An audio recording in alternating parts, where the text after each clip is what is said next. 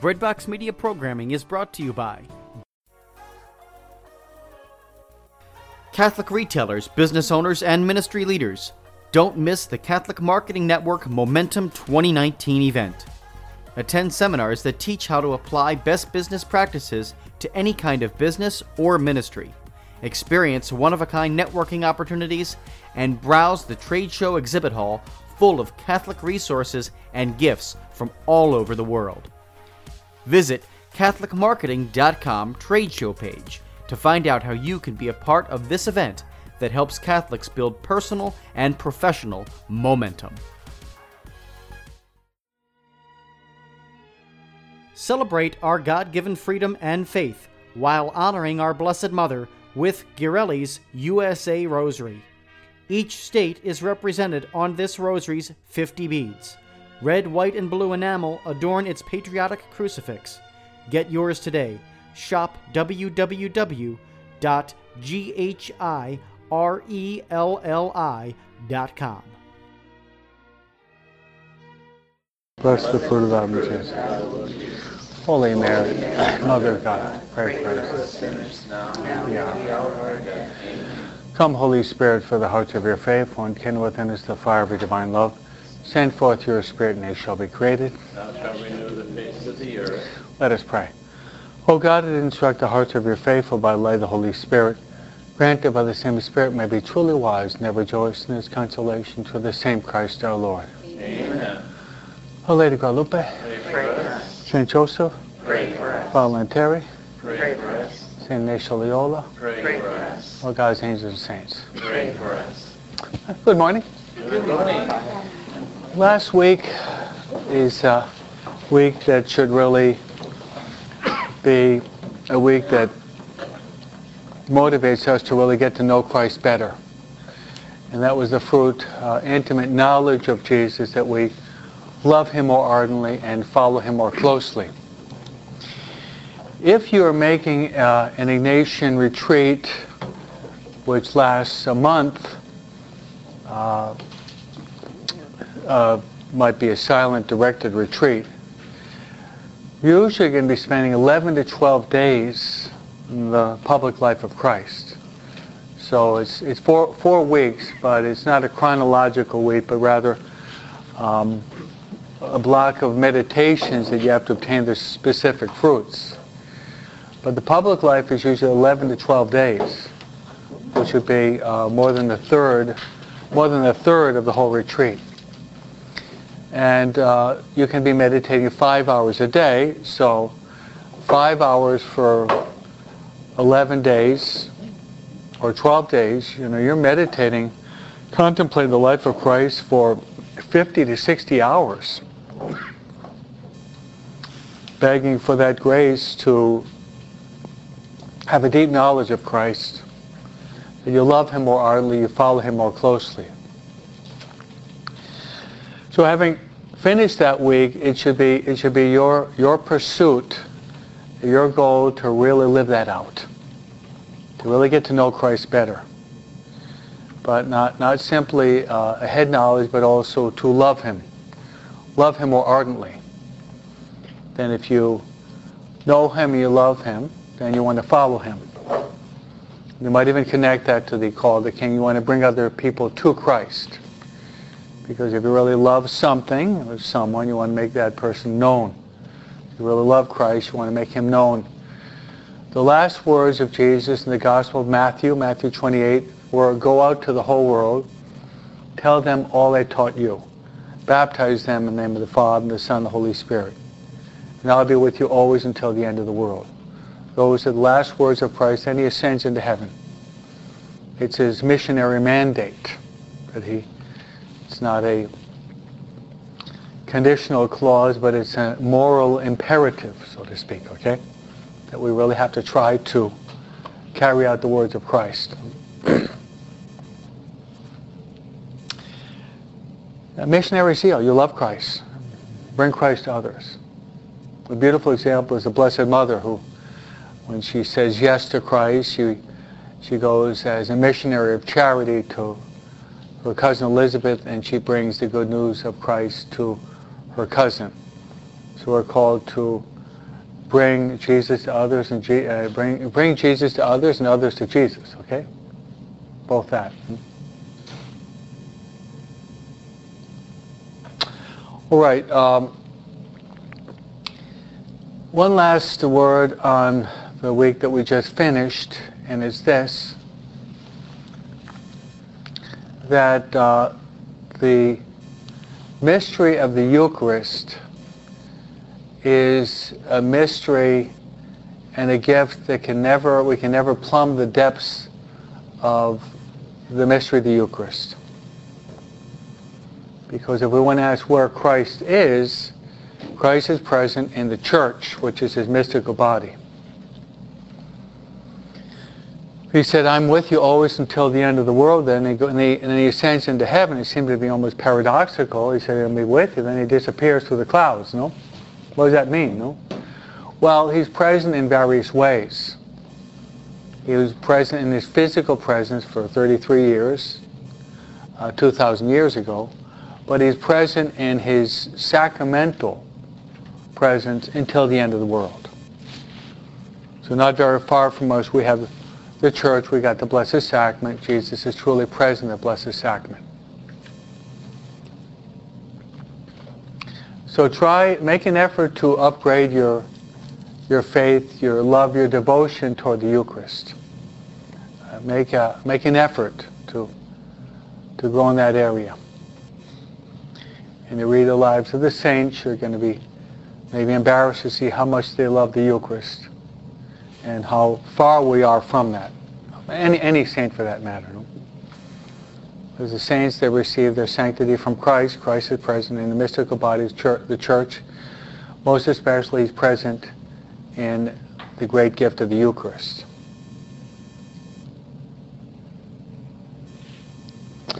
So, try to prepare yourself better to receive the Eucharist. Try to make better thanksgivings. Try to bring more to the Eucharist.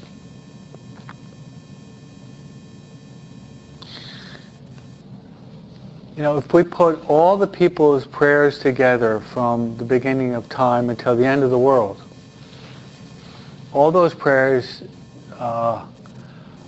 falls far pale of the value of one Mass and one Holy Communion. And I'm not using hyperbole. No?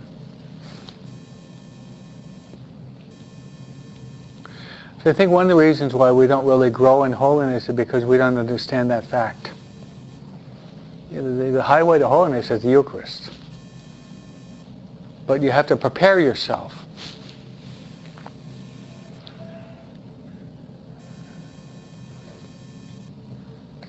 Personally, I love it when Father Larry, my superior, gives me the 8 o'clock Mass in the morning. Every Mass is important. And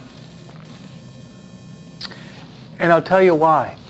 It's because usually I'm preparing for that Mass 2 hours. Yeah.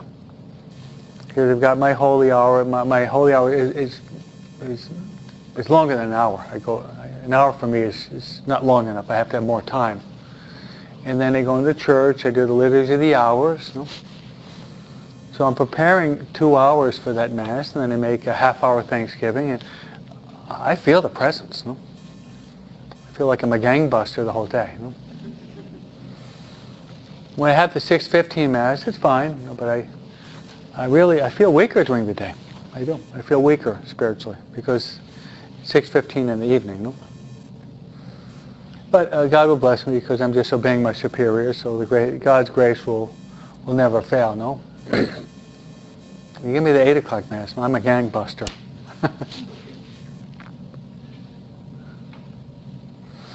So I really believe in trying to prepare for it, and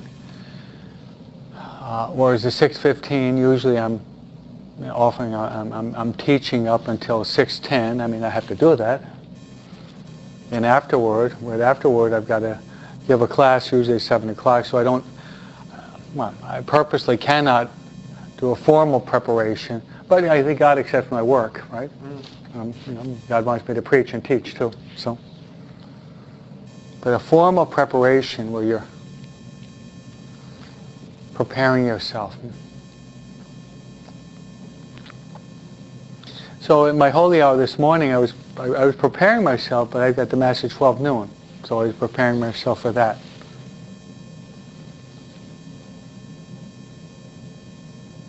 Can I tell you one of my intentions? Yes. Can I?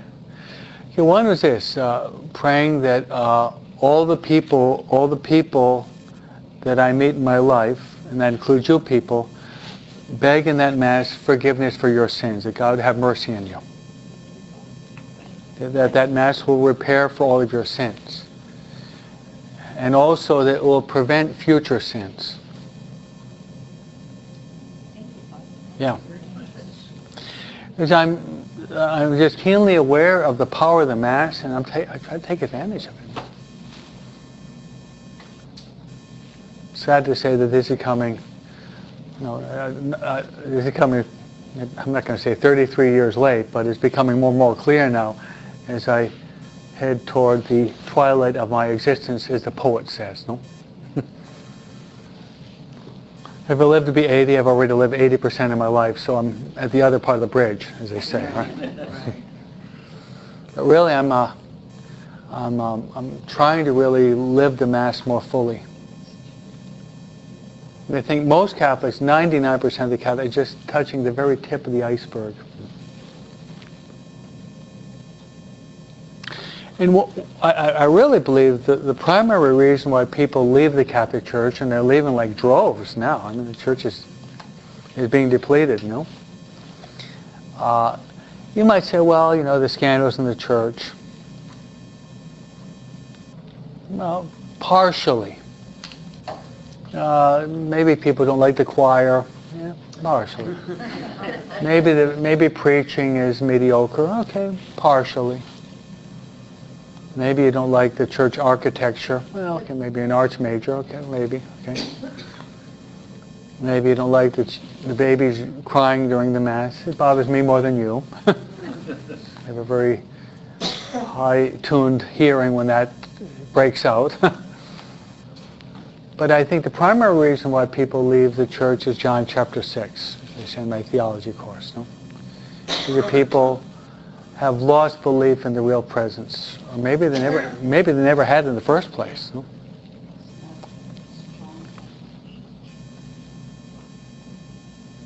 So, like I were to offer you $1 billion, or a peanut shell, what would you choose?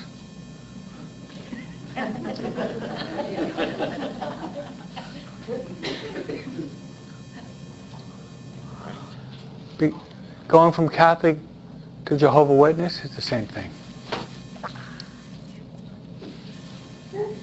You like my analogies?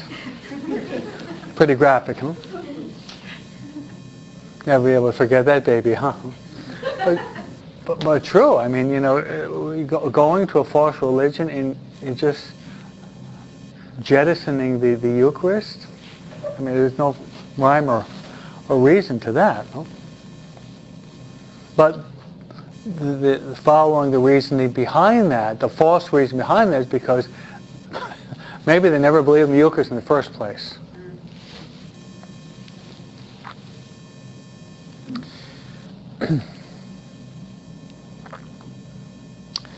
I have been teaching catechism for close to 50 years. Long time, huh? When I was 14, my mom, 13, I think, 13, 14, my mom was, she had another one of her many children, no? So 14 years old, and my mom would teach CCD there in New Jersey. She said to me, either go to CCD or teach it, and I said, I prefer to teach it. So I took her class and I started teaching when I was 14, no? You can see how God was preparing me, because now I'm, obviously, as a priest, you're a teacher, right?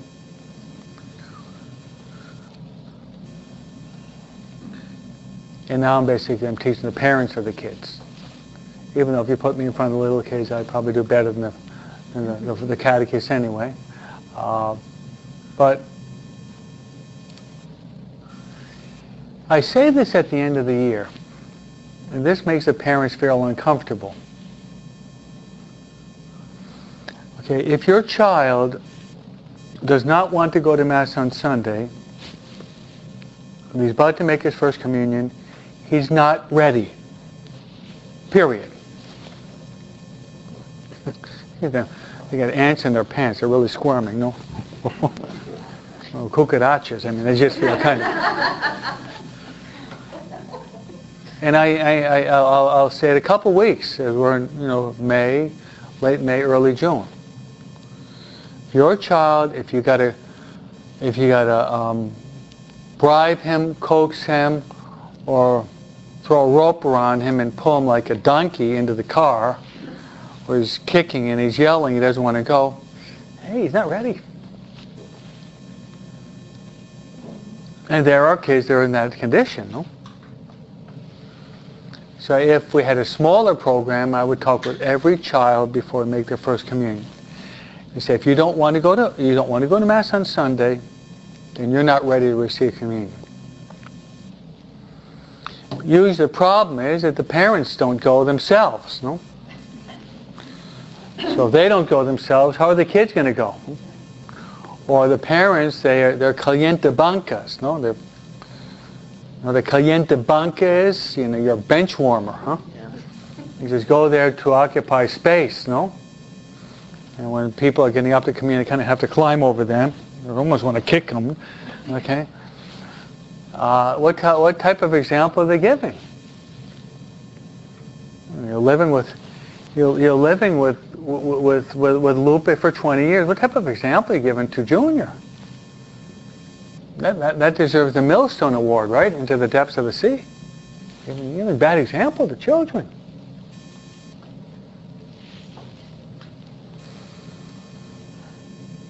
But do we really believe? Therefore, if you people want to go right to heaven, do you? I could tell you. I'm not going to be a dolt or a simpleton, but be as clear as possible. If you make a really fervent confession, you pray your rosary in front of the Blessed Sacrament, you pray for the Pope, and you try to get sin out of your life, you make a fervent communion, your soul is like this. You die, you're ready. I think all of us, if we want to, we can go right to heaven, if you want to. But if you prefer 500 years in purgatory, that's your choice.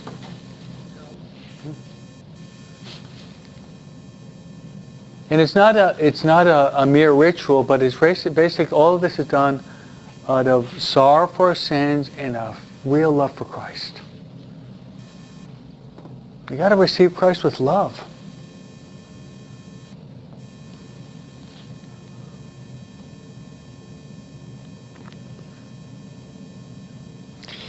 About 2 Sundays ago, 6:15. I had the 6:15 Mass in the morning and the 7 o'clock because I have the theology course on Sunday, in which I'm basically the whole morning teaching. After communion, I sat down in silence. The choir stopped singing for about 5 minutes. And I told the people that was the most important 5 minutes in your week by far.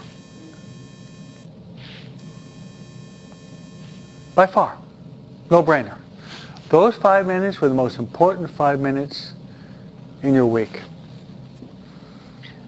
At least they should be. They should be.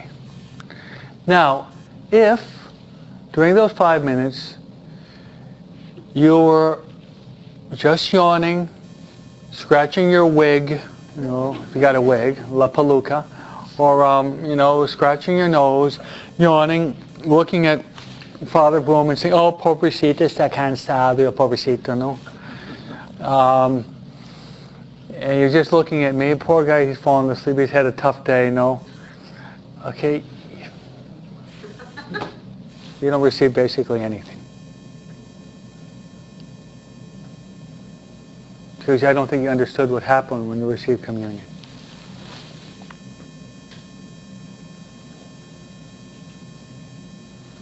And this is another topic I'd like to develop. No?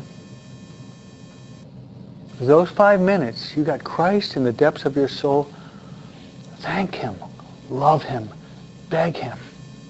He wants to give us so many graces, and there we are distracting, looking at the poor priest or killing gnats, scratching our nose. No. I'll make a prophecy now. Probably on the Day of Judgment, the biggest regret in the whole world from the time of Jesus came to earth until we die will be how the world did not appreciate the gift of the Eucharist. That's my prophecy. And I really believe, sad to say, this prophecy is going to become a reality. Prove me wrong. You group, prove me wrong, I beg you.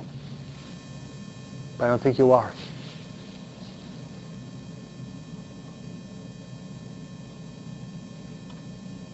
Human analogy. Okay, you invite me to your house for a meal.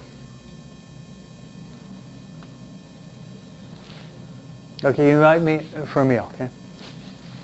Okay, the meal is prepared. I come 10 minutes late. I rush in the door. I see a ham sandwich there with my name next to it. And I grab it, and we have an American expression, eat and run. I chow down, as we say in New York. Huh? Yeah. Right? Chow down, eat and run. And then I'm out the door. I don't even say thanks. What will your family say? I have another New York expression. That guy is a rude dude. He is, huh? Spanish, maleducado este tipo. Huh?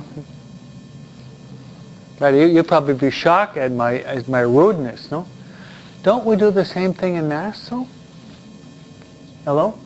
We come in late. We rush out in the parking lot as if our pants were on fire.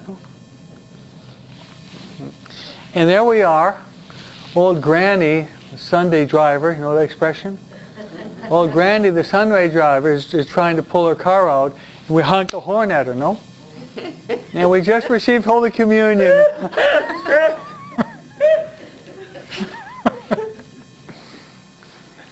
Am I far from the truth? No. Welcome to Catholicism. Welcome to modern Catholicism. What a motley group of individuals, huh? Yeah. You know, I think we have to be more professional.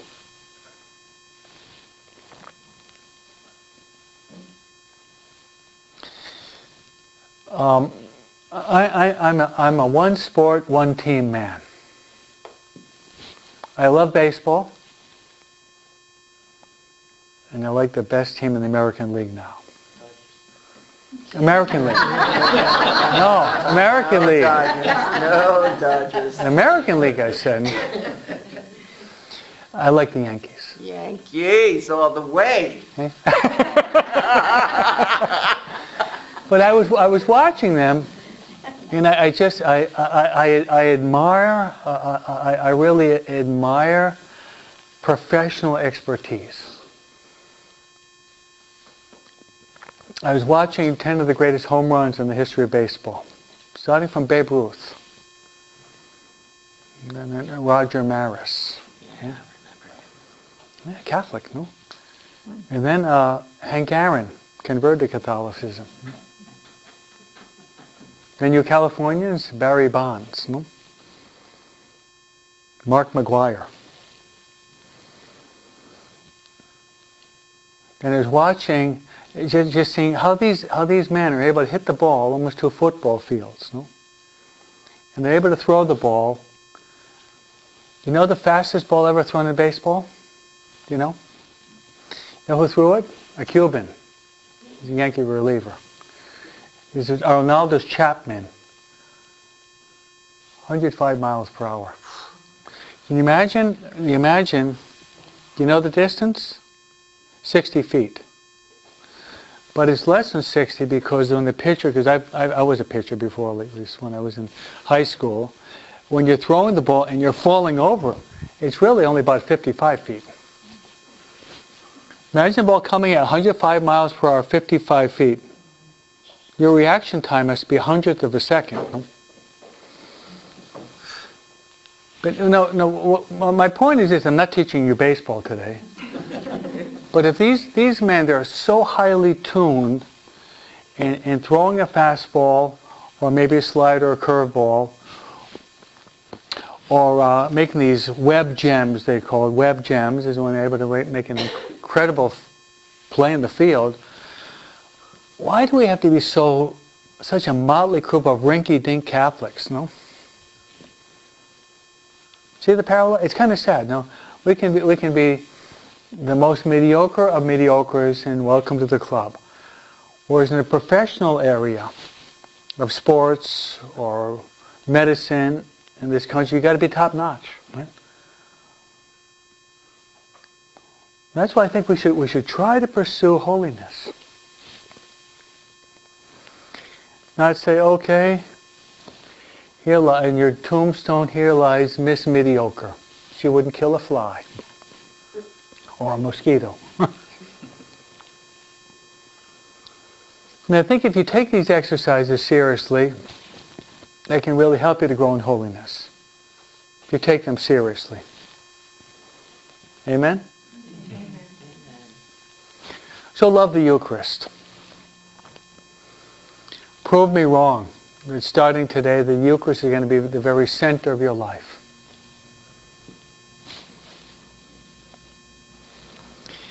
There was once a boy who was about 13, went to church in the morning,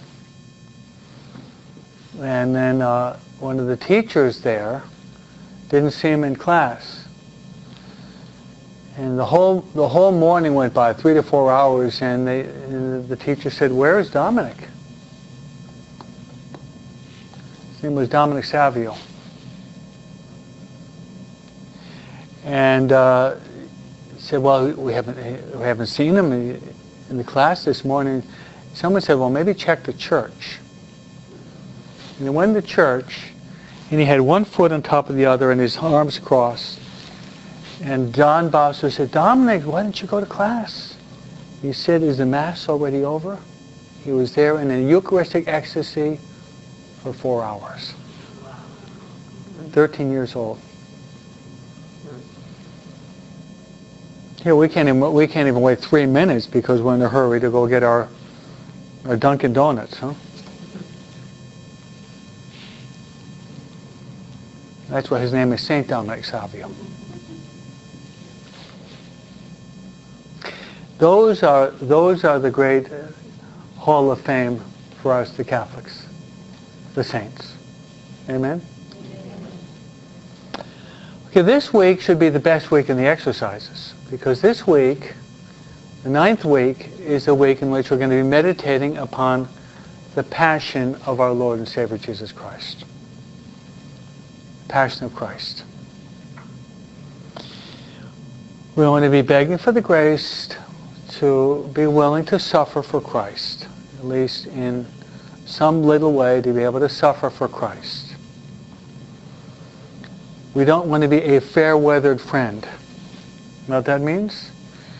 You're only there during the party, but the funeral you take for the hills. We want to be with our Lord, as we were last week, in these beautiful miracles that He's carrying out, His preaching, His teaching. But we want to go with Him to Calvary too.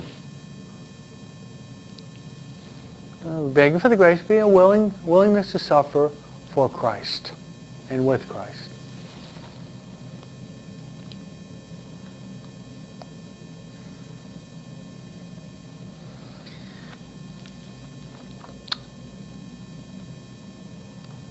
So, before going through a meditation with you, I'd like to make some suggestions to help you to really live this week out to the best. To supplement, but not to supplant, okay? These exercises. First, I would suggest read the passion narratives in the Gospel.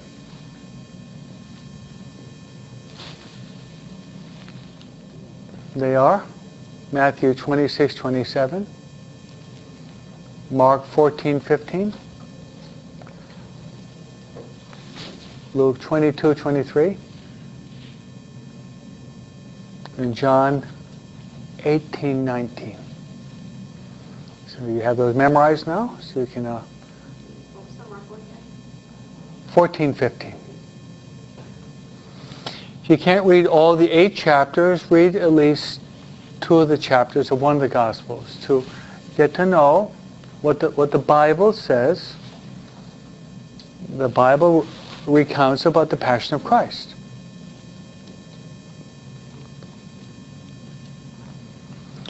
Next, make the way of the cross. Everybody made the way of the cross? We got some really beautiful stations in the church. They're stained glass windows. But you can't do them at night because it depends upon the light of the sun. But they're really good.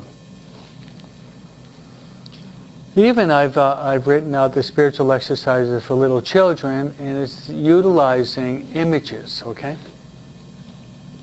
You haven't launched it yet, but I've already written out the spiritual exercises for children, yeah. Yeah. Any of you have any children? And so we're going to do it, right? Right, Mary? Yes. We've been thinking about 4 or 5, you know? Yeah. Sweet. Now, I worked with Mary. We finished it 2 years ago. And we already have it, just a matter of if we have mothers that would like to do it or grandmothers would like to do it, it could be done. And it would be such that where you have, basically what's going to happen is you come, I would give a little talk, we give these big pictures and very short prayers, and they're not going to be doing an hour, they're going to be like 5 minutes, no? But it all depends on training the mothers, because the mothers, after explaining it that week, the whole week, the mother has to show the picture of Mary, explain it, and then look at it, and talk to Mary from it, and give Mary a kiss. Oh.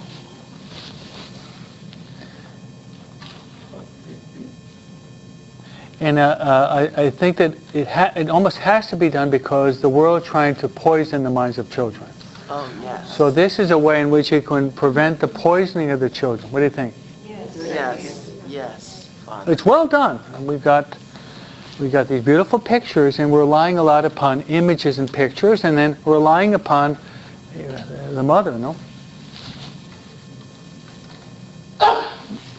I could do it. I could probably do it maybe even better than the mother. But you know, a mother, they're your child. I know how to go down to the level of a child and use very simple language. I mean, I can do that. But if you're a mother, you know what a child is, right? You know how to talk to your child. I hope you do. And you look at a big picture like that, okay, explain it, and say, now look at Mary, just look at how much she loves you. Tell her you love her, and give her a kiss. Then you got a foundation where we're engraving these beautiful images of Jesus and Mary in the little minds of these children, which, you know, they're going to be there for all eternity, because everything is at least is in the subconscious. It's like we got archives up here, right? Right.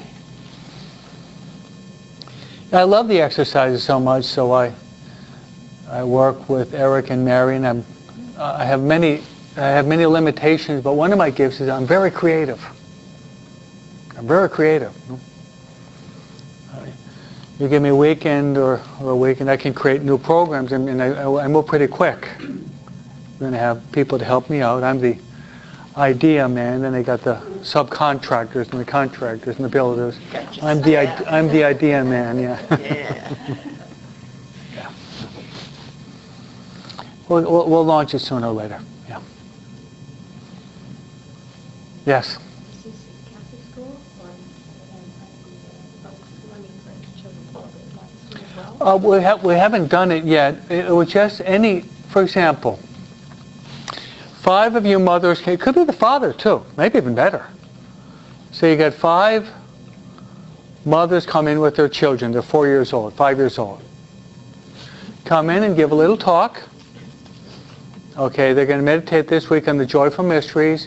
And we got these really big pictures of, say for example, Mary talking with the angel. The Annunciation.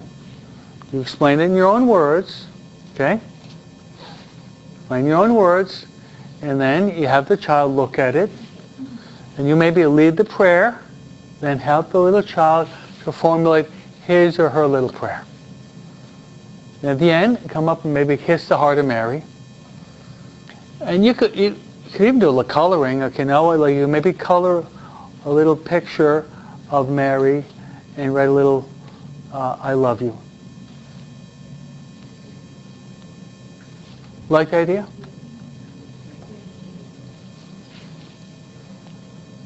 It's out there. I mean, I had this idea 5 years ago, and it took maybe 6 months to be able to compose it. It's out there. Right now what I'm doing is tomorrow at this time I'll be here with this room full, close to 100 teenagers, and I'm doing a consecration program to teenagers. Why not? I mean, they're even in more serious risk, right? Yeah, they're teenagers, yeah. Why not? You know what a teenager is? You used to be one, right? It's a tough stage. It's a tough time. If they can do this well, and so their program is your program cut in half. Meditate a half hour a day, 5 days a week. It's done well. I was thinking, if I were a teenager, I were aware of this, I'd probably be the Archbishop Cardinal of New York now. I mean, I didn't even know this existed. No. So there's a lot of different ways we can work to save people. Drop the nets, huh?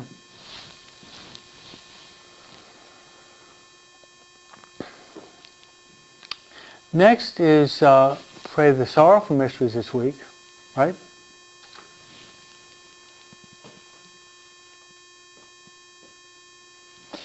Then give up something you like. A little bit of, you like that? Not that much, okay. Even though I saw you recoil at that, when the whole idea makes you recoil, but once it's done, you experience a lot of peace. Maybe you've never given up something yet in your life, but when that happens, once you say no to yourself, even there's a struggle because we're egotistic, that comes from original sin. Once you ever say no, there's peace and joy in the depths of our heart. Maybe try it once. Give up that Oreo cookie in the morning, okay?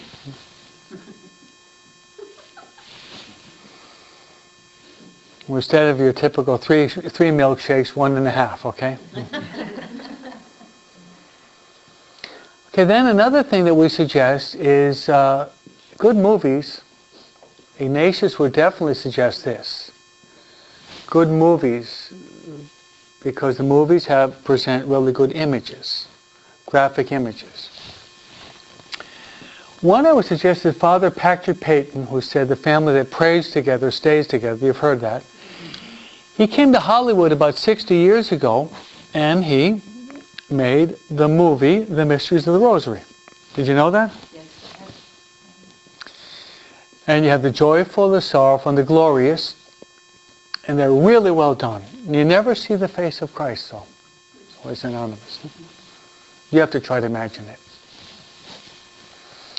So you might eventually try. You could probably even Google it in YouTube and see it. You might be able to do that. But you might even get a DVD version of it, The 15 Mysteries of the Rosary by Patrick Peyton. What's it called? The 15? Mysteries of the Rosary. Family Theater is Father Patrick Peyton. who said the family that prays together stays together.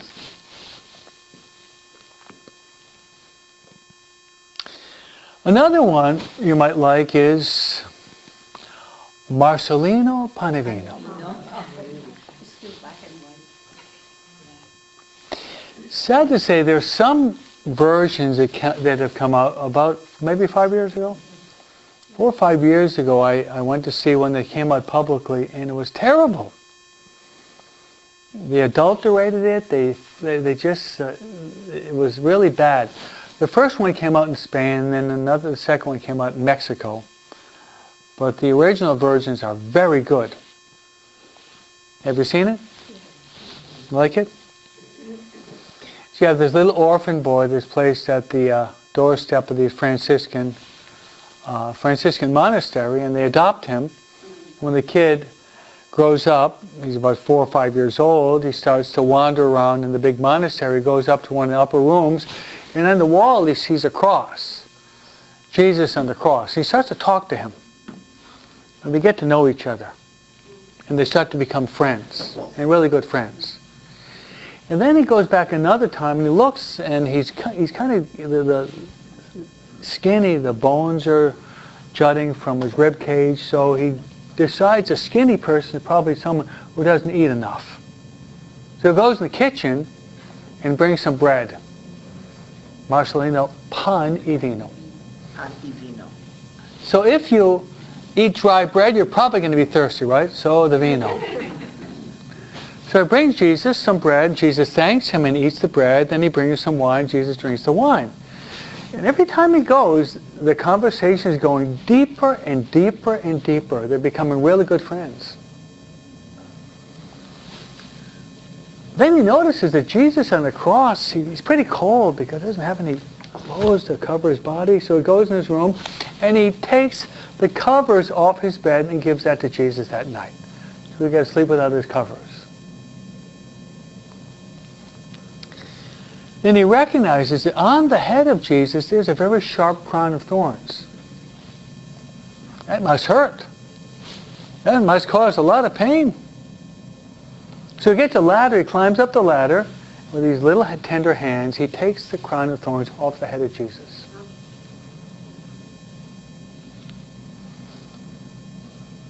So the friendship is going deeper and deeper and deeper.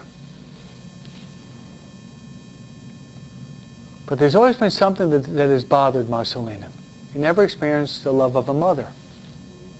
He's always been in this convent with these priests and these brothers. And he arrives at a point where he really wants to open up his heart to Christ. And he says, Lord, do you have a mother? Of course. What's she's like? Oh, she's the best.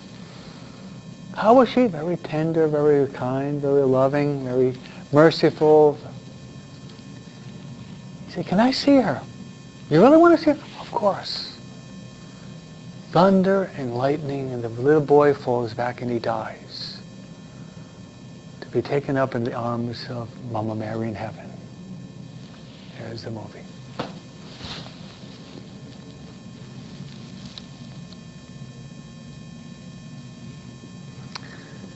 That's the purpose of these exercises. We're all called to be Marcelino Panavino. Got it? That's the basic thrust of this program, is that movie I've just explained to you in 5 minutes. We're called to get to know Christ. We're called to talk to Christ. We're called to help Christ. We're called to console Christ. We're called to repair for Christ. We're called to open up and to unload. As Peter says, cast your cares upon the Lord because he cares for you. And he says, come to me, all of you are weary, and I will give you rest. Take my yoke upon you and learn from me, because I'm meek and humble of heart. My yoke is easy, and my burden is light. Amen? That's the essence of this program, in a nutshell.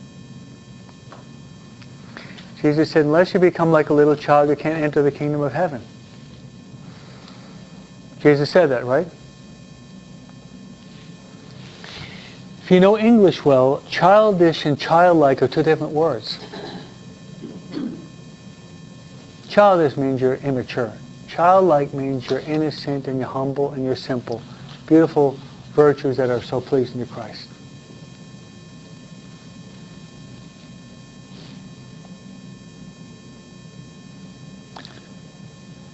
And then finally, another movie you can see is The Passion of Christ by Mel Gibson. Have you heard of it? Yeah.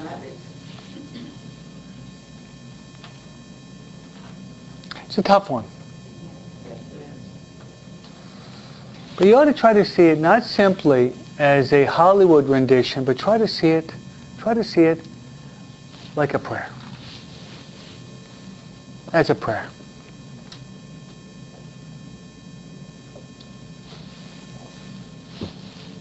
See it as a prayer.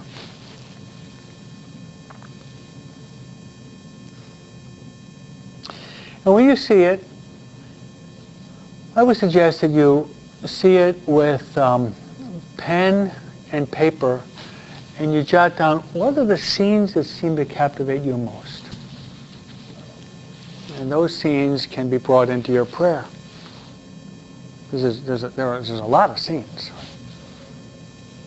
It's from Holy Thursday night all the way until the very end of Good Friday, right?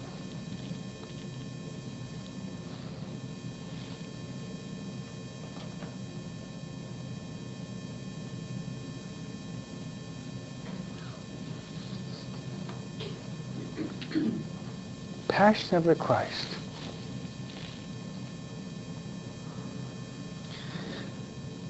Okay, there we have some suggestions to really make this week the best week of the exercises for you.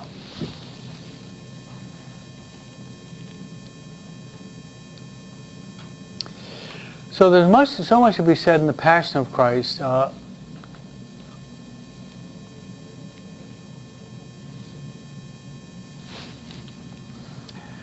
Last night I spoke about the characters of the Passion. Sunday spoke about the 7 last words. With you, I'd like to take one of the sorrowful mysteries. I'd like to take and just go through some points and reflections in the first sorrowful mystery. Let's go into the Garden of Gethsemane. Let me give you some scenes, and then allow the Holy Spirit to do the rest. He'll do much better than me. Okay, it's a bridge between the 8th week and the 9th week, which you just finished. Because the 8th week and the 9th week, the bridge is the Last Supper. You're entering into what is called the Paschal Mystery. And if you ever go to, if you know the whole context of the liturgy, you enter into what is called the Easter Triduum, which is Holy Thursday, Good Friday, Holy Saturday, which culminates in Easter Sunday.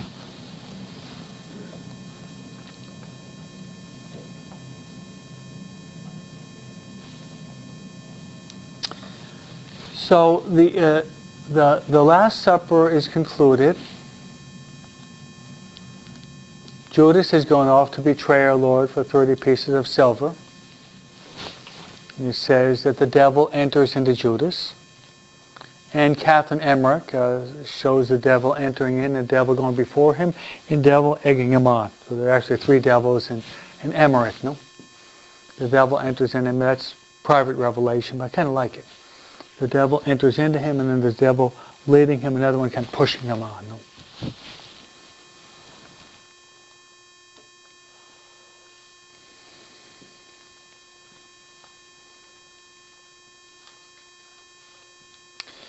So a word on that person of Judas, because he's going to be entering into the Garden of Gethsemane.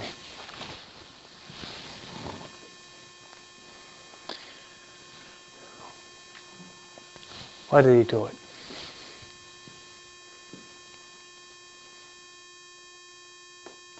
I know what you're thinking. Avarice. I'm not totally wrong, but I don't think you're hitting the nail on the head. Avarice, greed, right? Because he would take from the money. He was a treasurer, and he would help himself. So it says that he was a thief. But I would go beyond that. Fulton Sheen says this: the primary reason for the debacle and fall of Judas is that he fell out of love for Christ.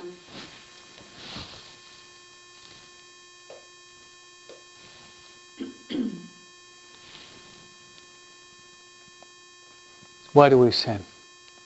We fall out of love for Christ. Right? The external actions are only a reflection of the fact that our love for Christ has gone cold. And we cling to false gods. Called idolatry. Cling to false gods. As Thomas Aquinas says, if you do not love Christ, you don't love God, you can establish some other false god in your life. It's called idolatry.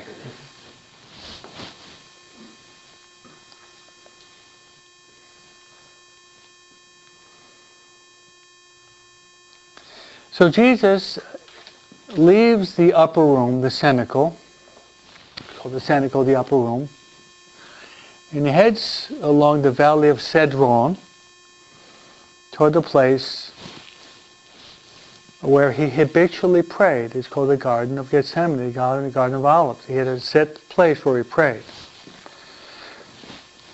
Now the apostles, walking with Jesus, recognized something very different. Up to this point, Jesus has always had perfect commanding control of the situation. Now they notice him different. They notice him fearful. They've never seen this before.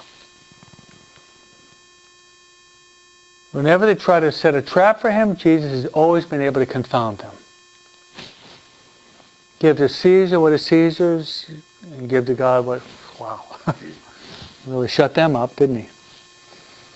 But now they seem fearful. So he arrives at the Garden of Gethsemane, and this is where you can utilize the film of Mel Gibson, which is just a masterpiece. Imagine the full moon. Imagine the trees, and you can see the trees and the branches kind of blown by the wind. Do you know the word eerie, what that means? Yes. It's kind of eerie. Kind of scary. Like a terror movie, huh? And the apostles are divided into three groups. Judas is going off to betray Jesus. Then 8 of them, it's interesting how they say the distance that a man can throw a rock. How far can you throw a rock? I can probably throw when I'm in a good mood about 80, maybe 80 yards. No, you might be able to throw 30. But my baseball expertise, I can still wing it. Let's say maybe 50 yards. Okay. It's kind of interesting. The other were 50 yards away. Then he takes 3 of them that are so close that they can even touch him. That's Peter, James, and John. There he is with 3 of his best friends. Peter, James, and John. And he says, stay here with me. Let's draw some conclusion. Jesus wanted friends. Jesus suffered loneliness. Have you? Jesus suffered abandonment. Jesus suffered misunderstandings. In the very critical moment of his life, he wanted someone to be there with him. How about you?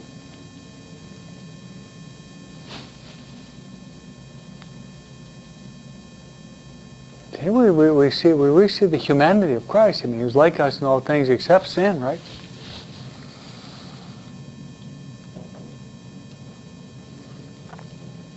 You could also utilize, if you like, Mel Gibson has the devil come in there, right? Remember that? Devil appears like a man, then a woman. They can seem to be like a amorphous man and woman, and then there's this huge snake. Remember that? Yeah. And Satan comes, and the snake is coming out of his nose. You don't remember that, do you? I do. I certainly do. It's pretty ugly. Remember that, Jim? Yeah, there's little worm that's coming out of it. Yeah. And very eerie. In the conversation, what hit me most is that the price of redemption, it's too hard. You can't do it. Have you ever been tempted to give up? To give in discouragement? To throw in the towel? Hello? Every day, right? Well, Jesus was tempted to give in discouragement, to give up, throw in the towel, not to finish the race. So see if you can identify this with your own life.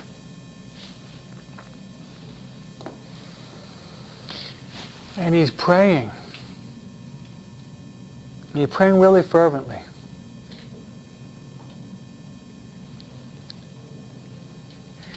And this is the prayer he says. You listening? He says, Father, if it be possible, use the word Abba, which means Daddy. If it be possible, let this chalice pass from me, but not my will, your will be done. That's his prayer. You could spend a whole hour just on those words. There's a lot there. Abba, it's a beautiful prayer, actually. It's not just Father, but Daddy. Spanish, papi. In Italian, babbo. In French, mon cher père.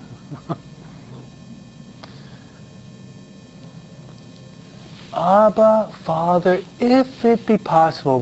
You know what? I see, if it be possible, what reverence and humility. Right? How reverential Christ is, and how humble. He's not placing his conditions on God the Father, but he's submitting with utmost humility to the will of the Heavenly Father.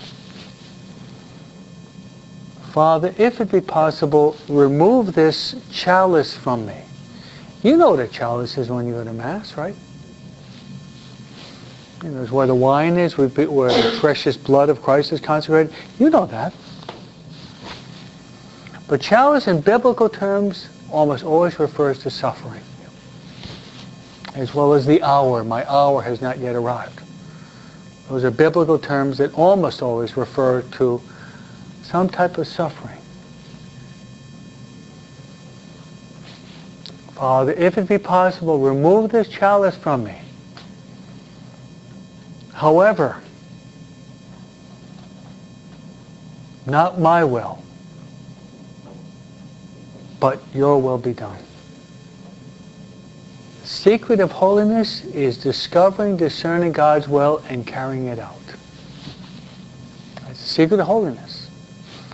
Discerning, discovering God's will, and then carrying it out. That's what holiness consists in. Colby says, small w equals big W. Our will united with God's will. That's holiness.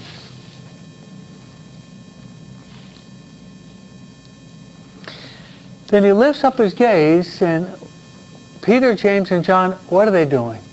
He's sleeping. Taking their siesta, huh? Have you ever fallen asleep in your holy hour? Yes. Welcome to the Apostles Club, huh? Glad to know. Fulton Sheen said on one occasion, I think it was in Europe during his holy hour, a little bit later, I think he did like at 2 o'clock in the afternoon. He almost always did it early in the morning. And he said that 2 o'clock, he looked at his watch at 2 o'clock, then he looked at his watch again, it was 3 o'clock, and he dozed the whole hour. And when he woke up, he said, Lord, did I make my whole hour? And he heard this voice, exactly like the apostles. Hopefully it'll be the last. exactly like the apostles. Hopefully it will be the last. Stay awake and pray. He goes back to pray again. He pray. You know, he actually prays the same prayer. Did you know that? So the Protestants say you shouldn't repeat prayers. Our Lord said the same prayer. Actually, it's going to be 3 times. He doesn't change the words. I find that fascinating. I mean, here you have God talking to God. I mean, no memory problem there, right? His Father, if it be possible, remove this chalice from me. Nevertheless, not my will, but your will be done.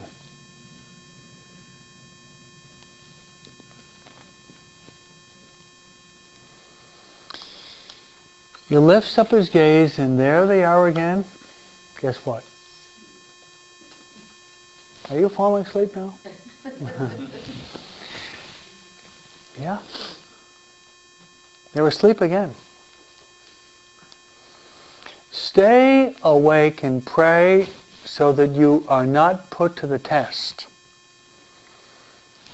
Because the spirit is willing, but the flesh is weak. That's a good teaching, isn't it? Stay awake and pray so that you do not put to the test. Because the spirit is willing and the flesh is weak. The primary reason why we fall into sin is because of lack of prayer or mediocre, poor prayer that we do. I repeat, the primary reason why we sin, either we don't pray or we pray poorly.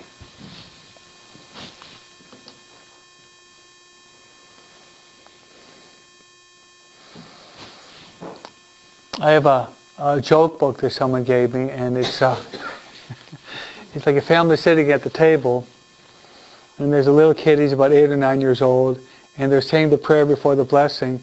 There's like the pie on the table, and the kid is not paying attention at all to the prayer but the pie.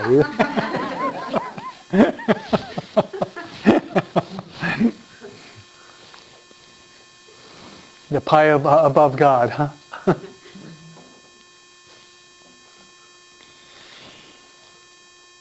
There's an examination of your life. Look at your life. You fell into sin when you gave up prayer, right? You know, almost prove it mathematically. Okay, no prayer, look at this, a lot of sin. A lot of prayer, very little sin. A lot of prayer, a lot of trials though, right? A lot of crosses. But God gives the grace, right? He gives the grace. You can almost prove it mathematically though. When I wasn't praying, I was living in sin. You know why a lot of people don't want to pray when they're in sin? Because they don't want to give up their sin.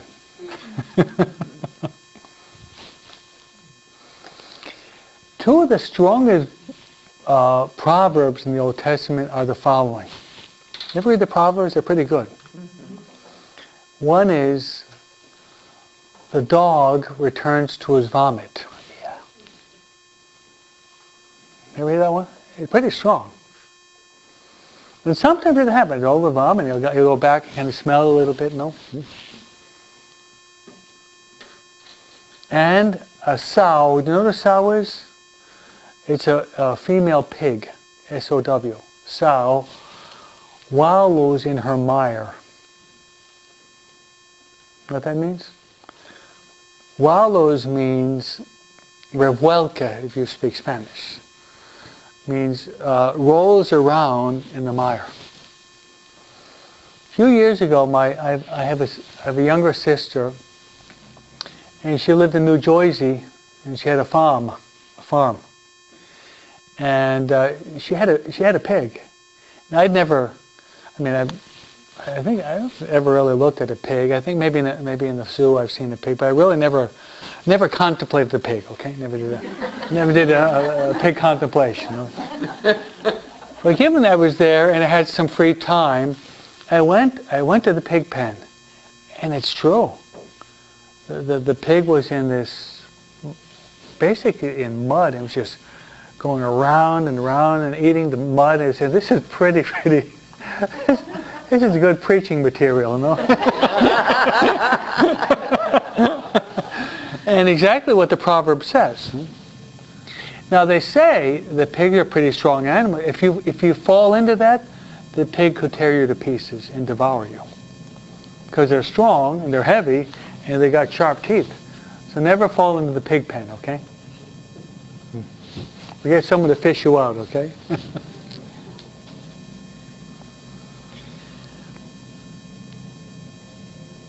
Okay, so then what happens? Then what happens is that Jesus actually sweats blood. Did you know that? Did you know that? He actually sweats blood. It's a book that was written maybe about 90 years ago. Doctorate Calvary.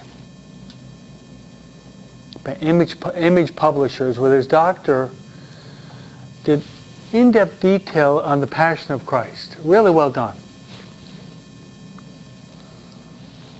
And I plan to read it for Lent, and I only read about 5 or 6 pages. No, but very interesting. They say that when someone is going through a lot of pressure, the pores can actually open out, and you can actually sweat not just blood, but big drops of blood. Then your flesh becomes very, very tender, and you either have paralysis or you die, or your flesh remains really tender. What happens shortly after that?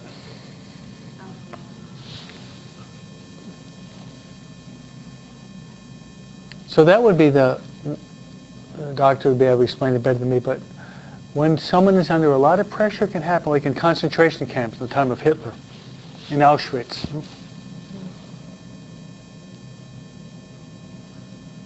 Now, what is the moral or spiritual cause of that? Well, the book of Hebrews states that Jesus became sin for us, which all of those sins of the world, all the sins of the world descended upon Jesus like a torrential downpour of rain. The sins of Adam and Eve, the sins of Cain and Abel, the sins of Sodom and Gomorrah, the sins of Adolf Hitler, the sins of Joseph Stalin, all your sins, my sins, sins from the north and the south, east and west, they came showering down upon him like a torrential downpouring of rain, and it crushed him like the olive that's crushed in the winepress, like the grape that's pressed in the winepress. Crushed. That's the reason of the shedding of the blood. Shedding the blood, the sweating of the blood.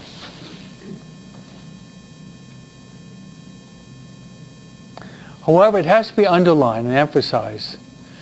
The primary reason why Jesus suffered so much shedding blood is that he knew from all eternity that there would be people that would be rejecting his passion and death and suffering and resurrection. That was the greatest cause of his suffering. If I can spell that out clearly, is that he knew despite everything that he's going to go through for all of humanity and all of us individually, some people would choose to go to hell. And that just caused him a mortal anguish.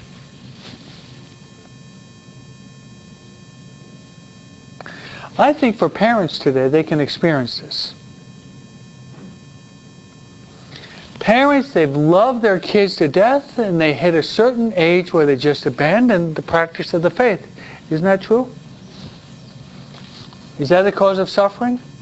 Well, you can talk to Jesus about that in the Garden of Gethsemane. He went through it for you.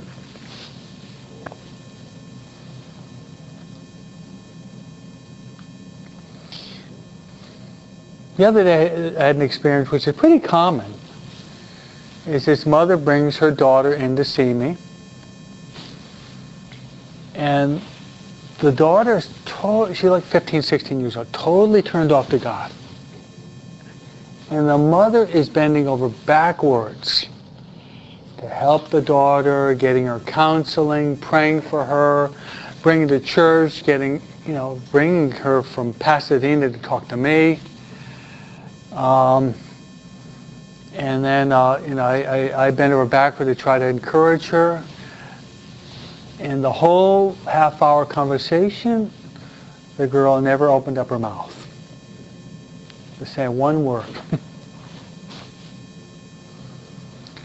I see that as the garden experience that we sometimes experience. Is that I told the daughter, the person that really loves you most in this world is God, of course, but then your mother. And sometimes I'll tell them this: there's only one person that loves you, first God, and your mother. There's only one other person maybe loves you more than your mother. Who's that? It's probably Father Broom. Because I'm not, and I don't have an emotional bond with you, but I want the salvation of your soul probably more than your mother. And they're kind of floored when they hear that, but I think they recognize that it's true. Because a maternal love is one thing, but a supernatural love far transcends it. You agree with that? Yeah. The girl never saw me before. She's never going to see me again. That priest, he really threw a curveball at me. I wasn't expecting that one.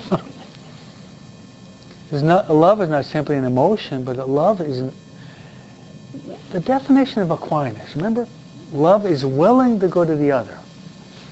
What is the greatest good of the other? The salvation of the soul, right?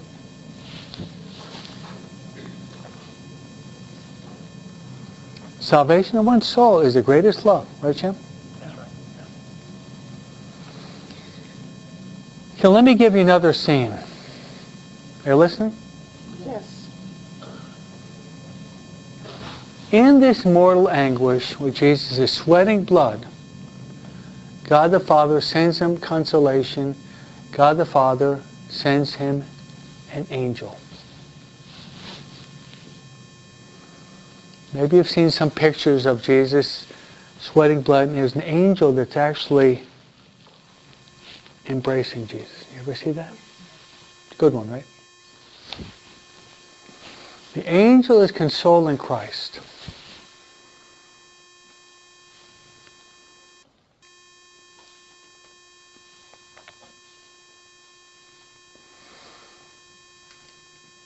I'm going to tell you who that angel is.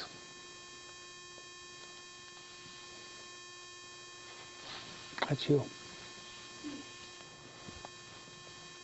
That's you. Astor, that's you. That's you. Wow.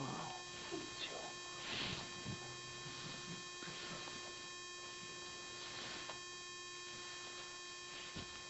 We're all called to be that angel. Yes. Wow. What? Earthquake. Oh. Wow. That was a big one.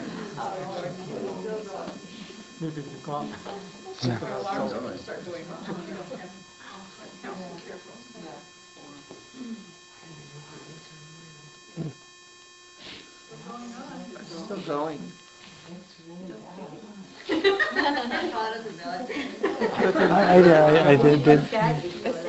I didn't feel it. I still barely. It's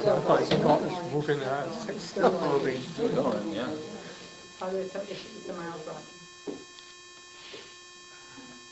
Keep fine. Hear 'em. Still going.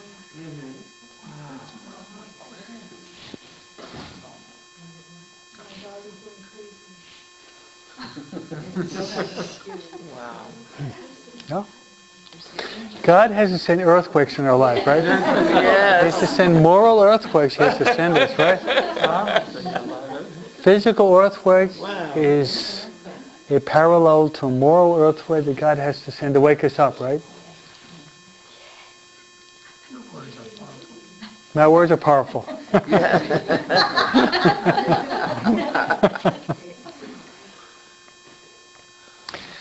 So you're all called to be that angel. You're called to be the angel of consolation.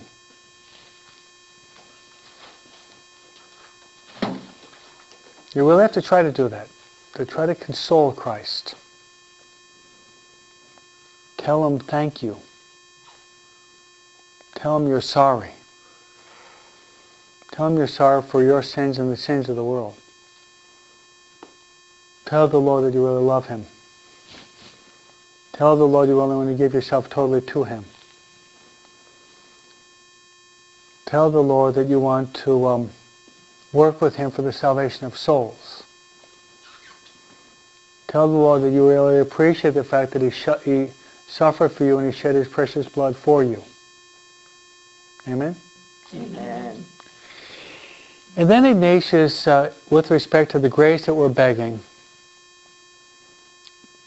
he also makes this point, that Jesus, when he suffered and died, he suffered and died not simply for the huge amorphous mass of humanity, but he suffered for you individually. If you were the only person in the world, Jesus would have suffered everything in his passion just for you. The agony in the garden, the scourging at the pillar, the crowning with thorns, the carrying of the cross, the nailing of his hands, the nailing of his feet. He suffered all that for you, as if you're the only person in the world. How important you are in the eyes of God.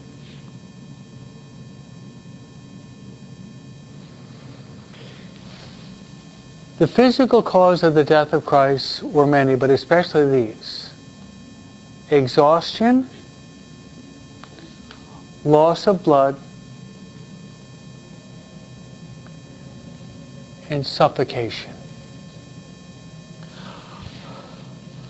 He had to pull himself up to inhale and exhale, right? Those are the physical causes.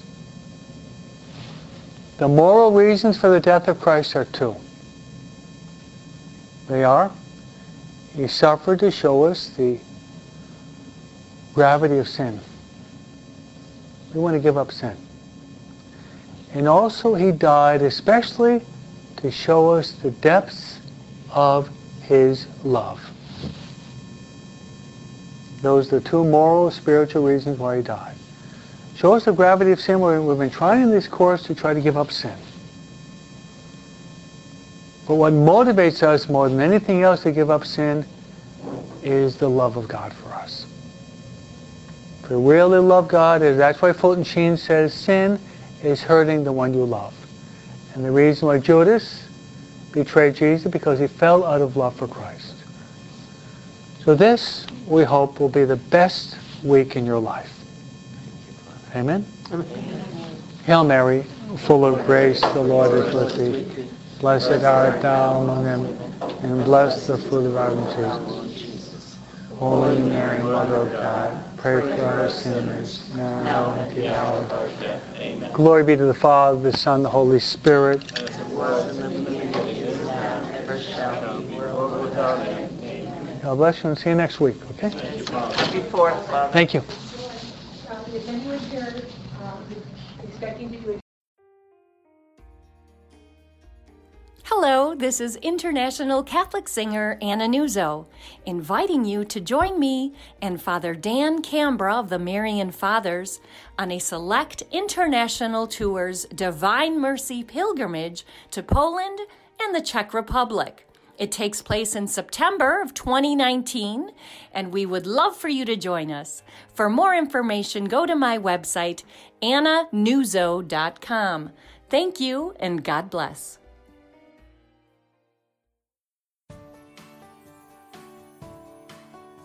Breadbox Media programming is brought to you by Introducing the redesigned CatholicSingles.com, featuring new ways that put the spotlight on the person and their faith, not just a profile picture.